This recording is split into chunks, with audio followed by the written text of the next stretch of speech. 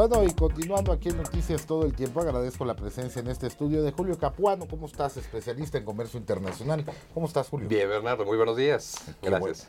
Bueno, pues comercio exterior con Argentina, ¿no? Efectivamente, bueno, ahora esto lo vamos a ver desde un punto de vista diferente a Argentina. ¿Por qué? Dado que, bueno, ha tenido dificultades económicas, financieras, pero sobre todo en el sentido de comercio exterior, esto viene a cambiar nuevamente a partir del día sábado. ¿Por qué?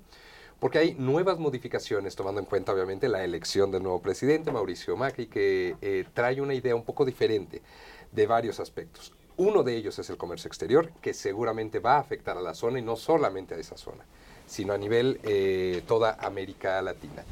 Porque usualmente en un contexto normal de comercio exterior, pues tanto un importador normal, un comprador, se pone de acuerdo con el vendedor, compra la mercancía, la lleva a su país, la nacionaliza, paga impuestos y la distribuye. En Argentina no ha sido así desde hace ya algunos años. Hay algunas regulaciones que han sido muy complejas para la importación de productos. Por ejemplo, para poder importar un producto antes de que se haga el acto tal de la compra-venta entre los particulares, lo que se necesita es una autorización previa del gobierno para saber si se puede o no. Entonces, si tú y yo nos vamos a poner de acuerdo en comprar una mercancía que yo quiero importar a Argentina, primero tengo que avisar al gobierno argentino antes de yo pagarte la mercancía para que el gobierno me diga si puedo o no puedo importar esa mercancía.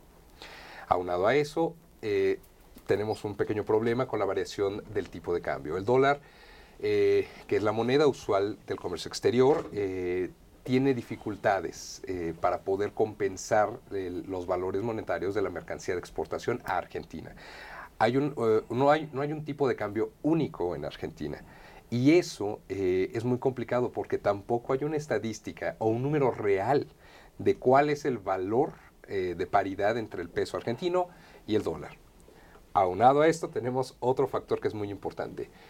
A partir de 2011, Argentina pone una restricción a aquellos importadores de productos y les dice, para poder estabilizar nuestra balanza comercial, los importadores también tienen que exportar en la misma medida en la que importan. Esto causó que muchos contenedores, y estoy hablando de miles de contenedores, porque esta decisión se tomó de un día para otro, miles de contenedores se quedarán varados en 2011 sin la posibilidad de entrar al país, de nacionalizarlos. ¿Por qué? Porque si yo no tenía la capacidad para poder hacer ambas partes, importar y exportar, no podían entrar al país. Un ejemplo es Nissan, la empresa de automóviles. Eh, Obviamente, bueno, lo que es Argentina y gran parte de Sudamérica, todo lo que son automóviles, se consumen muchísimo. Nissan se le pone esta restricción y se le dice, igual que Volkswagen, igual que todas las grandes armadoras, tú no puedes importar a este país vehículos si no exportas lo que quieras en la misma magnitud.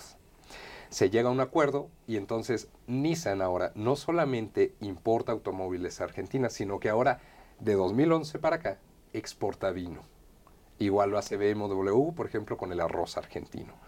Entonces, esa restricción para las grandes empresas fue un gran cambio, pero para muchas pequeñas definitivamente las tronó, porque no podían hacer esa capacidad. Si tú eras un importador, no eras un exportador, pero ahora tenías que convertirte en importador y exportador al mismo tiempo y hacer una inversión muchísimo mayor y más fuerte si es que querías estar en el ¿La mercado. fórmula funciona?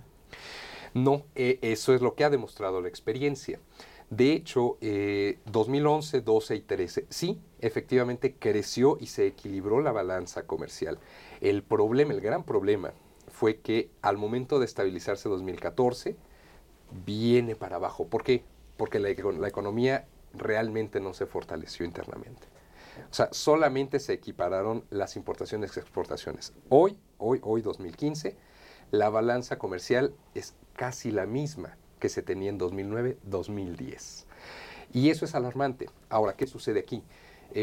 Ya hay una resolución de una corte a nivel internacional que tuvo que acatar Argentina. Y en el mandato de la presidenta se acordó que el 31 de diciembre de 2015 se quitaría la restricción de introducir la autorización previa del gobierno que se tenía, porque no era adecuada para los fines comerciales. Ese es uno. Dos, el cambio que está haciendo y que acaba de comentar el presidente electo Macri es justamente el tipo de cambio. Nuevamente va a existir unidad dentro de la paridad peso argentino dólar, que también viene a beneficiar mucho la interacción comercial de Argentina. Y tres, estas restricciones poco a poco van a ir quitándose entre la importación y exportación, porque no es posible ya para muchas empresas sostener esto. Argentina, como lo dijo el presidente electo, justamente tiene que ver con miras hacia el mundo con otra faceta. ¿A qué me refiero? Simplemente volver a activar sus lazos comerciales. Ahora, yo te comentaba, esto va a cambiar a nivel regional. Uno de los principales socios comerciales de Argentina es Venezuela. El actual presidente electo comentó que va a tratar de hacer precisamente que Venezuela salga del Mercosur. ¿Por qué? Por un hecho, él está invocando una cláusula de democracia, en donde dice, bueno, no existe democracia. No existe democracia. Por lo tanto, se debe de... Pero para los fines argentinos, ¿cuál sería el beneficio? Bueno, lo interesante aquí es que Venezuela y Argentina compiten a nivel de comercio exterior con productos muy similares también. Okay. Y en ese sentido, si Argentina tiene la capacidad de competir no solo libremente, sino más fuertemente que Venezuela, pues tiene un potencial muchísimo mayor. Sobre todo en esta etapa que está recomenzando y relanzando Argentina sus lazos comerciales con el mundo. De hecho, la primera visita que va a hacer el presidente Macri va a ser a su país vecino, Brasil, porque tiene que reincentivar esto y buscar nuevamente esos lazos comerciales y esa unión para volver a mantener un dinamismo como lo tenía ya hace muchos años en la economía de comercio exterior, en la parte de comercio exterior de su economía, realmente que pueda funcionar. Muchos empresarios mexicanos incluso que estaban exportando hacia Argentina pararon, tuvieron que parar y en este momento están con miras precisamente para ver qué es lo que sucede y ver la posibilidad de retomar nuevamente esas exportaciones. Vamos a ver qué es lo que sucede de aquí, es un proceso, no puede ser de la noche a la mañana, pero seguramente vamos a ver en 2016 un cambio mayúsculo con todo lo que está sucediendo. Este puede ser un principio, por ejemplo, en el modelo que plantea Argentina para transformar de alguna manera la forma en que se mira el comercio. Sí, definitivamente. En la mayoría de los países de centro... O sea, el mercado argentino da para eso. Actualmente no da, si yo te dijera si tú me dijeras a 2006, no. Pero digamos, esto de forzar de alguna manera la exportación versus lo que importan, pues me parece un modelo proteccionista interesante, a lo mejor descabellado, pero a final de cuentas al que afectan, digamos, es al importador o exportador del producto. Y tendrá que tener las habilidades necesarias para poderlo hacer. No es un mal modelo. Claro. Y sobre todo si encuentras los mercados adecuados. Pero ya en este terreno podría llegar a transformar un resultado mixto, digamos, que logren los argentinos a partir del año que entra. Yo creo que va a ser paulatino y tiene que ser gradual.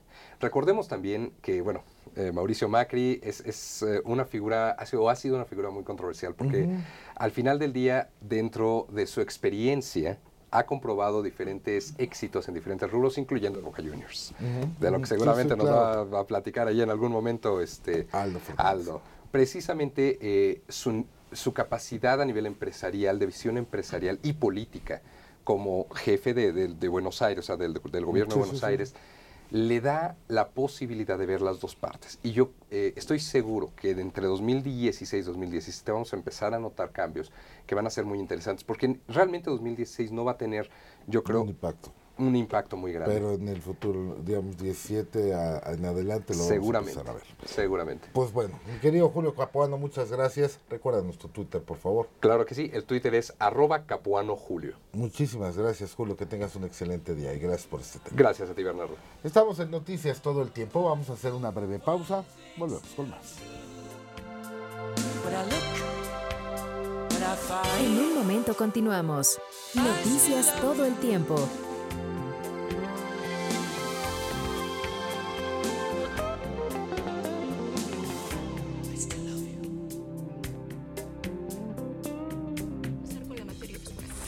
¿Y qué efectos tiene sobre el universo y sobre nuestros planetas? ¿Cómo cambias de paradigma? Cara a cara, sin censura y sobre múltiples temas. Dejemos que la curiosidad nos lleve a donde nos tenga que llevar. Vis a Vis, todos los martes, 11 a 11:30 de la noche.